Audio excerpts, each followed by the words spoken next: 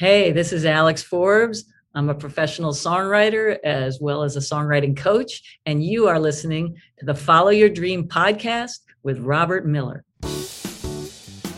Everyone has a dream. Robert Miller is a musician who had a dream to become a rock star. He followed his dream and he succeeded. If you're ready to pursue and succeed at your dream, then listen up and get inspired and motivated to take action today. Welcome to the Follow Your Dream podcast. Hi, everybody. Welcome to another episode of the Follow Your Dream podcast. I am Robert Miller, your host. I'm pleased to tell you that my Follow Your Dream handbook is now out and available. The handbook is a combination memoir of my musical journey and a step-by-step how-to book. Plus, it's got a whole bunch of very cool photos of my life and my career. I wrote the handbook as an extension of this podcast to help everyone to pursue and succeed at their dream, whatever it may be. The reviews have been just spectacular. It's been called inspiring, extremely helpful, highly readable, the guiding light, and a true literary treasure.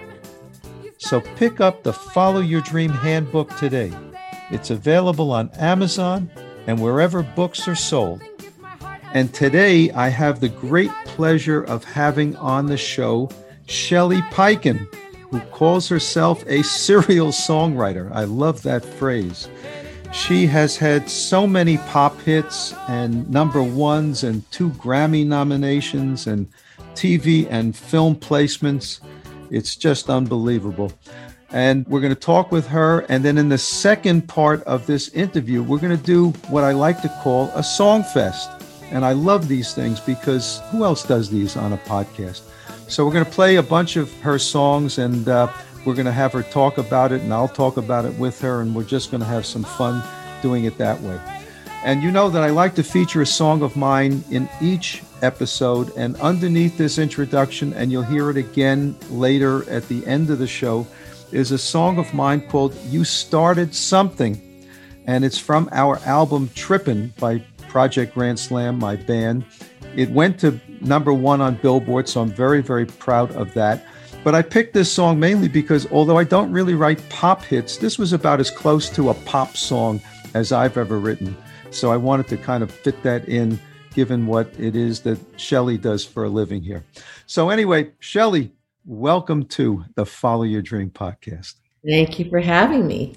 So, I like to ask all my guests, let's go back to the beginning. When you were a young girl, what was your dream? Was it to become a musician? Was it to become a songwriter? Gosh, I was always writing songs, but I don't think I ever thought when I was little, I want to be a songwriter, because I thought that every song that I heard on the radio was written by whoever sang it. So I didn't think that there was room for somebody who wrote songs and didn't actually record them herself. So it never occurred to me that it was even a vocation until years later. So I don't know what I was dreaming back then. I was just happy to be a kid and playing with my friends and, waking up every day and being alive. I guess, it would be good if I woke up that way now. Just woke up every day and said, hey, this is all we need is to be alive and be happy. But, in the post-pandemic era, I think we're all happy to be alive and well. I think so. So I remember reading or hearing that kind of the first song that moved you was the Carpenters' version of Close to You. Is that correct? Yep. Why? What was it about that song? Well, I don't know what it was about that song.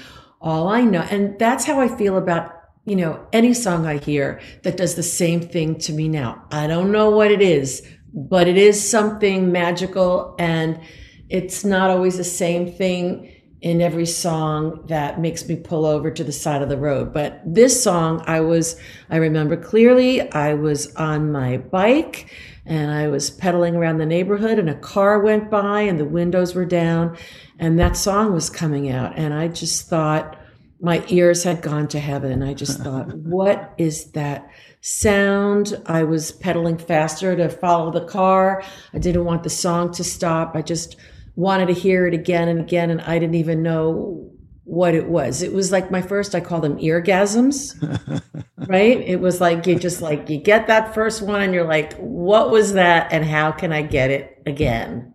Well, it was a great song, and Karen Carpenter had an amazing voice. Yeah, she was an angel. I mean, sad what happened there, but you know, the number of hits that they had and what she was able, and she played drums too. That's a lot of people don't even know that. Right. She did. And what was interesting about those times is that everybody sounded differently. You know, everybody sounded different. Everybody's voice was distinctive. Like Karen Carpenter did not sound like Roberta Flack, did not sound like Phoebe Snow, did not sound like Carole King, did not sound like Joni Mitchell. And that was the beauty of music without algorithms, because everybody honored their own distinctiveness, their own voice, no pun intended.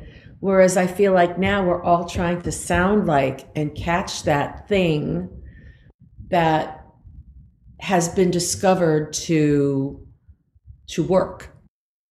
When do you think that started? Because I agree with you. There's a sameness about vocalists or vocalization these days. When do you think it started? I think it started with digital streaming and social media. And, you know, when songs started, when streaming was with interactive streaming, they can track everything that everybody who streams is playing, whatever they choose.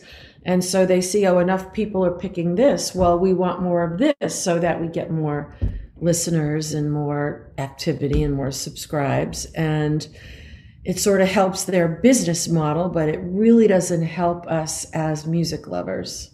I think it's an injustice. I'm with you. We're not getting all the spectrum of what is out there and all the alternatives and all the colors of everything. We're getting a lot of sameness, especially on like pop radio. Indie is a little different, but even within the indie genre, you can hear that artists are trying to recreate a sound or a vibe that is trending. Well, you know, way back in the day when FM radio first started, for example, it was free form. All the disc jockeys could play anything that they wanted, and you had such variety. It was wonderful. And then came the gatekeepers. And in my opinion, that ruined radio in so many respects, even though AM radio was a top 40 kind of thing, but it was all hit oriented. And, you know, all the groups in the 60s and the 70s, like you said, they were all distinctive. They were all different. And then there was this homogenization. Yeah, I agree with you. Yeah, sometimes I think, gosh, would Elton John have made it today? Would Bob Dylan have been able, you know, would he get a golden ticket on American Idol when American Idol was? I mean, he wouldn't get past the auditions. Are you kidding? Right. There's not enough melisma. And think of all that music we would have missed. It's just, but now I'm sounding very old school and, you know, I hear myself, you know, and I really listen to a lot of current music too. And I appreciate it. And I heart the songs I like when I download a playlist, and then I go back and I listen to all the albums. And I love music now, but it's different. It's not as, it doesn't stay with me for a lifetime. It makes me happy for the 3 minutes I'm listening to it. And there's so much of it, and there's so much choice, there's so much to listen to that we don't become addicted to one album that we play over and over and over again. Well, that's true. And we used to do that. right? Yeah. We used to play albums over and over and over. Right, because it's all we could afford. But it was also very cool. One album. It was very cool to put, the needle on the album. It was an event. Yes, and you had the second side that you could listen to. Anyway, those days are long gone. So tell me, how did you become a professional songwriter? So I went to college for something completely different. And every day after classes, I would go up to the music building. And it was like my own little secret. Nobody knew where I was going. And I'd lock myself I'd sequester myself in a cubicle with a piano. And I'd write songs like I always did since I was a kid. And it was sort of like my therapy. It was the way I expressed myself. It was this little secret affliction. I don't know what to call it. And I got out of school. I came back to New York where I grew up. I looked for a job in the area of my studies, which was in the fashion business. And I wasn't bonding with the culture. And so I decided not to do it if it was something I was going to do every day for the rest of my life in a culture I didn't love. I mean, I loved it in theory. I loved the beauty of a garment. I loved designing and making a garment. I just didn't love being around the business. And so I became a waitress at the Grand Hyatt Hotel in New York. It was a new structure that stuck out over the street. They called it the Sun Garden at the time, and it's still there. And they hired 13 waitresses for the room, and I was one of them. And I did that for 4 years while I discovered that there were other songwriters in New York who weren't necessarily on the radio singing the songs that they wrote. I found them through ads in newspapers and where they were meeting and where they were convening, and I would get myself there. And I felt like, oh my God, this is my tribe. I never even knew they existed, and we'd play songs for each other. And one of them is where I met Alex Forbes, who was also on your podcast. And she was my first collaboration. And I was introduced to Bleecker Street in the Village, where you could show up on a Wednesday night and play for free for 20 minutes and work out your set and get to know what you do better and what people react to. And I found this community who did what I wanted to do, which was write songs that I could get other people to record. I mean, I would have loved to be signed as an artist myself, and I dabbled with that on occasion, but this road that led to one simple song being recorded, which was an album cut, not a single, on a record that wound up selling 3 million copies worldwide, I discovered that for every 9 cents I made, for every album that sold, if you do the math, I didn't co-write it with anybody and I didn't publish it with anybody, it was all mine. That math was really remarkable because I could certainly earn a living as a songwriter with 1 or 2 of these a year. And I didn't even have to have a hit song on the radio. It was just an album cut. And which song was that? What are you referring to? It was a song called Carry Your Heart, and it was on Taylor Dayne's album in the 80s. And that was possible because of physical sales. For every physical sale, there was a 9-cent royalty rate for every song, every track on the record. And I continued trying to get songs placed. And at the time, for many reasons that I actually talk about in my book, Confessions of a Serial Songwriter, it was more likely that you could make a living out of it because record labels were soliciting songs. They wanted you to send them songs. They depended on songs. And there's a lot of reasons why that has changed. But because that was so, if you got on 5-6 albums a year that went gold at least, which was conservative back then, but think about it now, that would be amazing. You could pay your rent in the city. You could have a share in Fire Island. You could go out for sushi twice a week and live a very nice life. And you wouldn't have to have a second job. But that's not possible right now. The whole middle class has gone digital delivery. Has just wiped that out. But I'm getting onto tangents here. That's how I became a professional songwriter. One recording was sort of my calling card. Once I had that, I was able to call labels and say, I'm already in, I've already started, I already had a song recorded, and they took you more seriously, and they took a meeting and they listened to more songs. That's great. It's wonderful to hear those kinds of stories. And, you know, as you were saying about the reimbursement rate in the old days, I'm starting to think about what the reimbursement rate is now for streaming. And people don't understand, you know, something like Spotify has a market value of about $50 billion, but what they pay the artists is so microscopic, you need a magnifying glass to basically see it. You know, I get reimbursed for my stuff at like 0.004 cents per stream. And so if you have 1 million streams, I mean, that sounds like a lot. A million people are streaming your song. And yet for an artist, that represents about $3,000 or so. So it's a very different world. Well, and an artist is not necessarily the songwriter. So on 1 million streams, they're, after Spotify or Apple take their cut, there's about $5,000 left, and 4,800 of that go to the master owner, which is the label, or maybe a producer, or you if you own the master, but usually not. So 4,800 go to the master owner and the artist, and $200 goes to the songwriter and publisher. Where you used to sell 1 million albums, and if you wrote the whole song and published the whole song, it was close to $100,000. Yeah, it's a different world.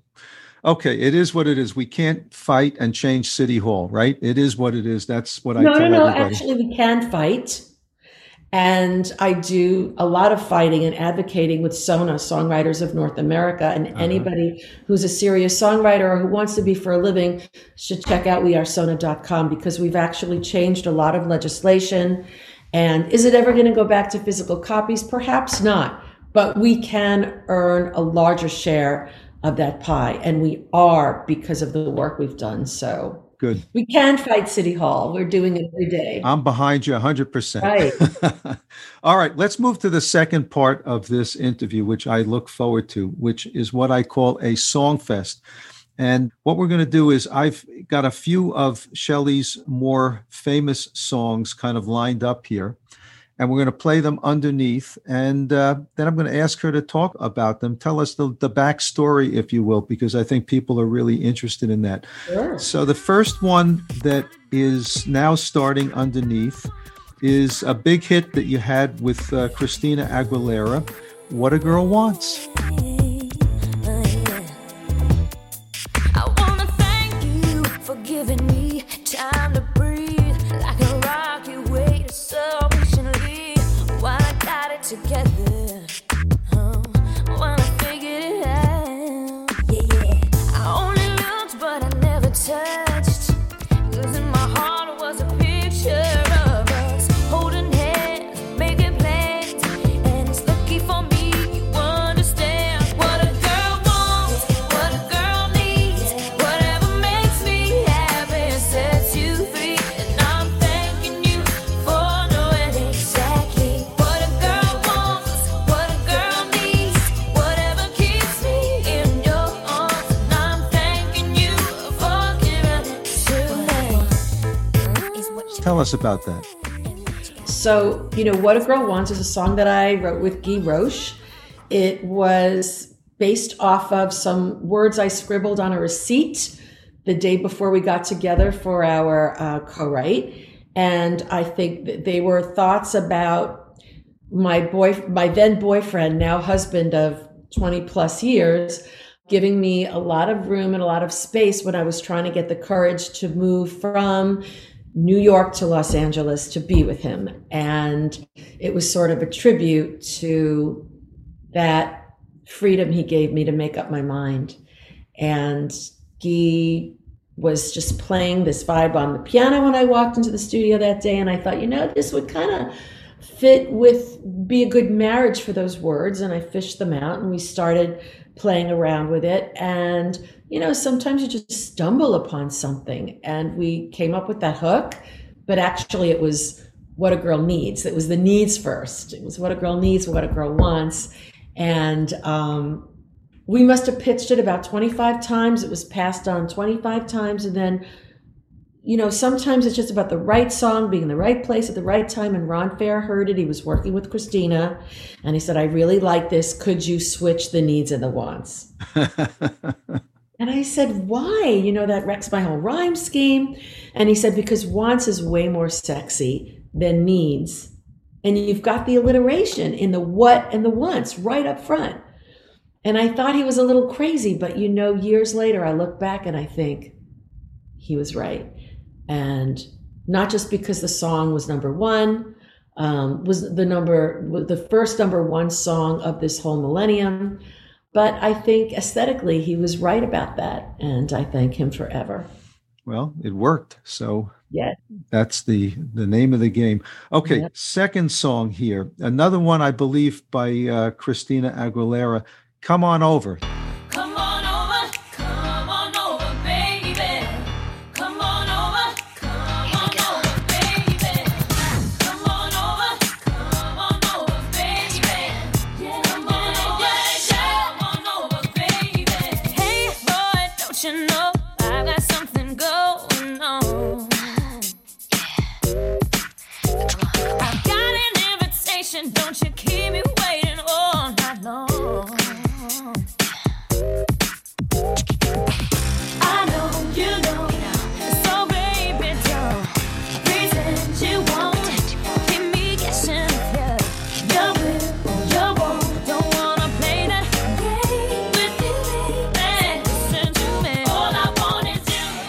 Tell us about that. Yeah. So Come On Over, I always give credit to the original writers because I was not in the room when that song was conceived. I was like a foster parent because I think the song was released in certain territories on the album, but Ron wanted to release it as a single, and he felt that the lyrics on the verses could be stronger. I don't even know if I necessarily agreed with him, but if I had said that, he would have gone on to somebody else to do it. And I didn't want him to go on to somebody else to do it. And I thought, well, I think these lyrics are really good the way they are, but can I make them better? Let me try. And so I did. And he liked them better, and she re-recorded it. And that is the version that came out on the single. So the lyrics on the verses on the single version are actually different than the version on the album, It Is Not Your Imagination. Oh, isn't that interesting? So were you in the studio with Christina Aguilera when she was doing this, or how did that work? No, sadly. I've met her on a lot of occasions. I've went backstage. In fact, she's coming to the Hollywood Bowl next month, and I'm going to try to get in there to give her a hug. But, these were times, I should have pushed to be in the studio while it was being recorded, but I didn't. And, maybe it was thought that if the songwriters were there, it would be too much of a distraction. I don't know. When I think back, I should have pushed because it would have been a wonderful memory to be there when it was going down. I was busy. I was writing other songs. Nobody knew. Nobody knew. I was in the studio with Britney Spears. I never took a picture. I didn't even think. Plus, when you're living in the moment, when What a Girl Wants was being recorded, we didn't have iPhones. Nobody was documenting every second of their life. But you know what, Robert? Even now, I'll be in the studio with somebody and I'll come home and think, God, I didn't take a goddamn picture. Because, and part of me is proud of that. I think, you know what? I'm not always thinking about starting to document your life takes you out of living it. you're so obsessed with getting the right angle, and did I look good, and did she look good, and what was the background? It's like it's disruptive. But there's another reason I'm asking this question, and that's because when I write, and I've written about 100 songs at this point, and most of them now are vocals, and I write for my band, and my band has a singer. And what I find is that when we go into the studio to record, as the writer, it's helpful for me to be able to interpret the song to the singer so that she knows what it is that I was trying to accomplish in the song. And we kind of work together to figure out what the feel would be. Whereas in the method that you just described, which I think is probably the more usual method, you kind of give up the song to the producer and the artist, and they kind of take their own spin on it. Just a different way of looking at things. But you're in the band too, right? Yeah. Mm-hmm. Okay. So if I were in the band, I would feel the same way. But I feel that singers who are truly artists have a good sense of interpreting a song the way they feel it. And you know what? Sometimes I've been surprised at their approach and delighted by their approach. Sometimes they've performed a song in a way that I never considered was my treatment. So I'm okay with, if I was in the studio with her, I never would have said, "Excuse me, Christina, can you sing it this way?" Ever. She might have said, "You know what? Screw you." Well, you're right. It's a different relationship when you're writing for somebody like that. And I never would tell my singer, sing it like this. I would simply say, I've written it with this idea in mind. Why don't you think about this as you're singing it? That kind of thing. I try and guide them a little bit. It's a demo? No, I'm talking about an actual, recorded, releasable track. But I understand it's a completely different thing when you're writing a song for somebody as a songwriter, as opposed to what I'm doing, writing it for a singer in my band. Just a different in perspective, that's all. Okay, next song that we're going to play is the one that you wrote for Meredith Brooks, called Bitch, and it was your first Grammy nomination. I hate the world today. You're so good to me, I know, but I can't change. Tried to tell you, but you look at me like maybe I'm an angel underneath, innocent and sweet. Yesterday I cried. You must have been relieved to see the softer side. I can understand how you'd be so confused. I don't envy you. I'm a little bit of everything, all rolled into one. I'm a bitch, I'm a lover, I'm a child, I'm a mother, I'm a sinner, I'm a saint. I do not feel ashamed. I'm your hell, I'm your dream, I'm nothing in between. You know you wouldn't want it any other way.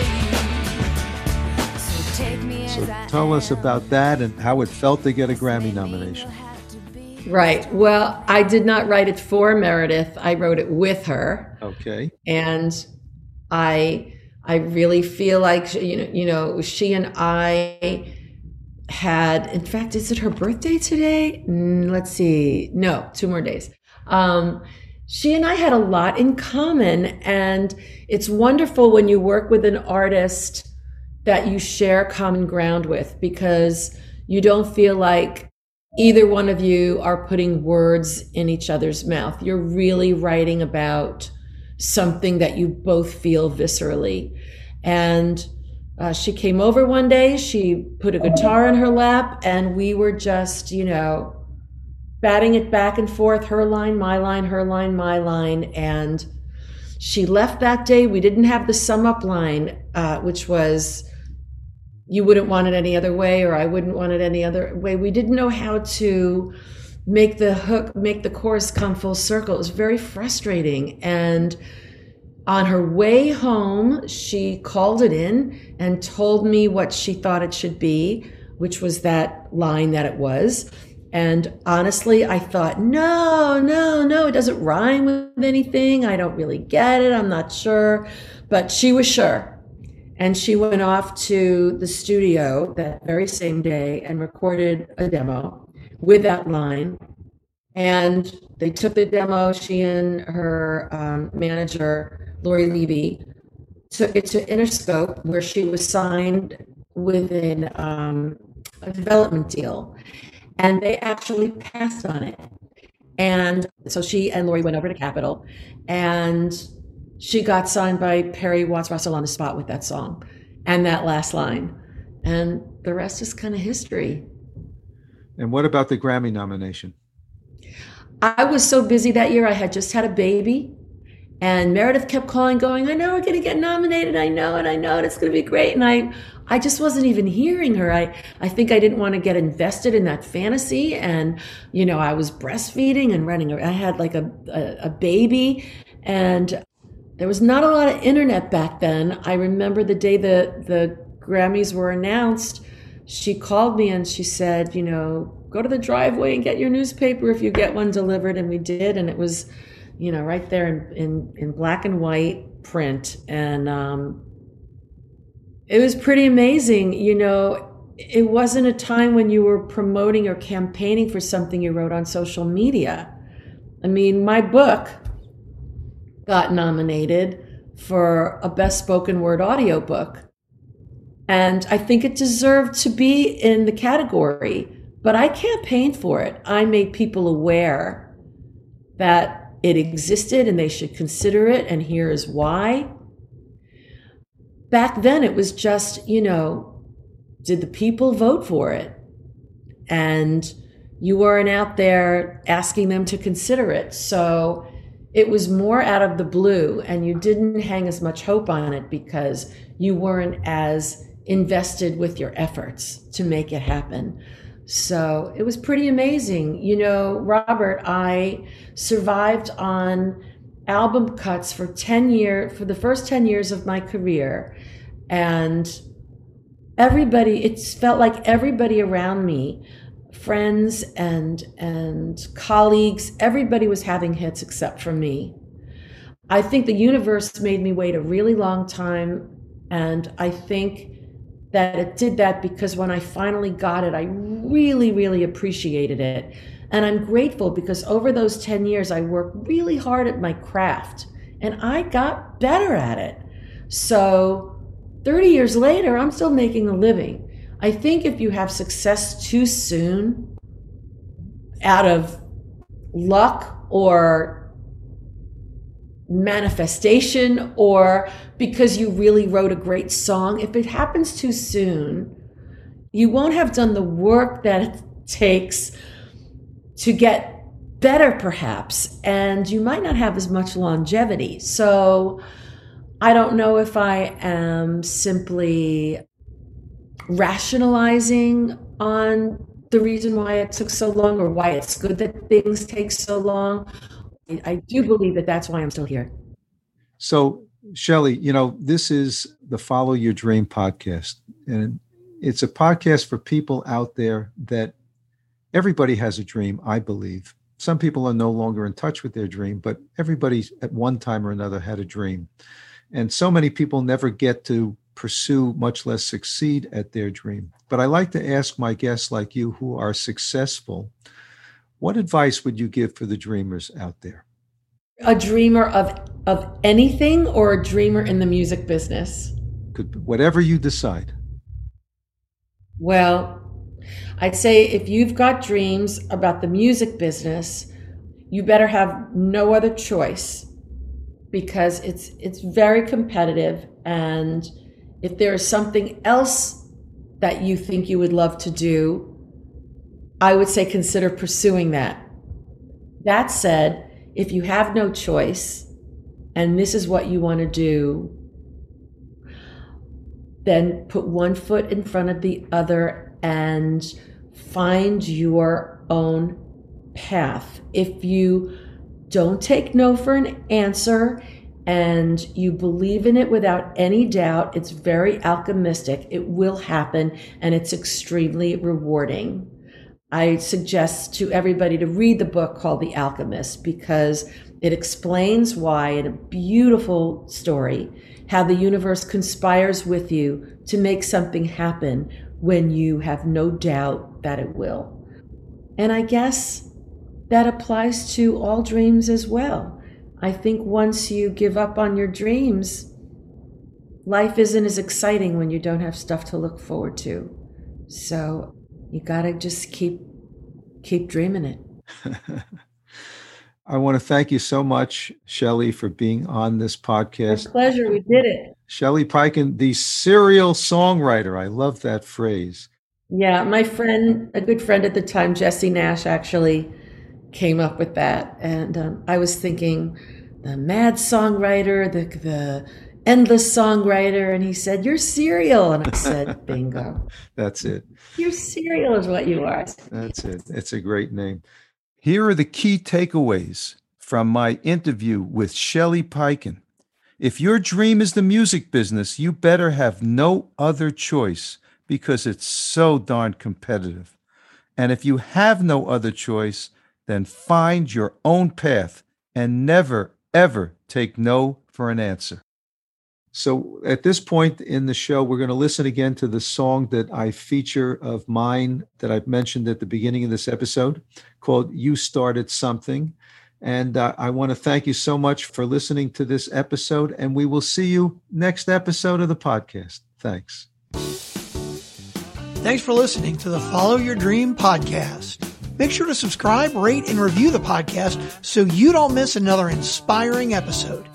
You can connect with Robert at followyourdreampodcast.com. And you can hear more from his band at projectgrandslam.com and at thepgsstore.com.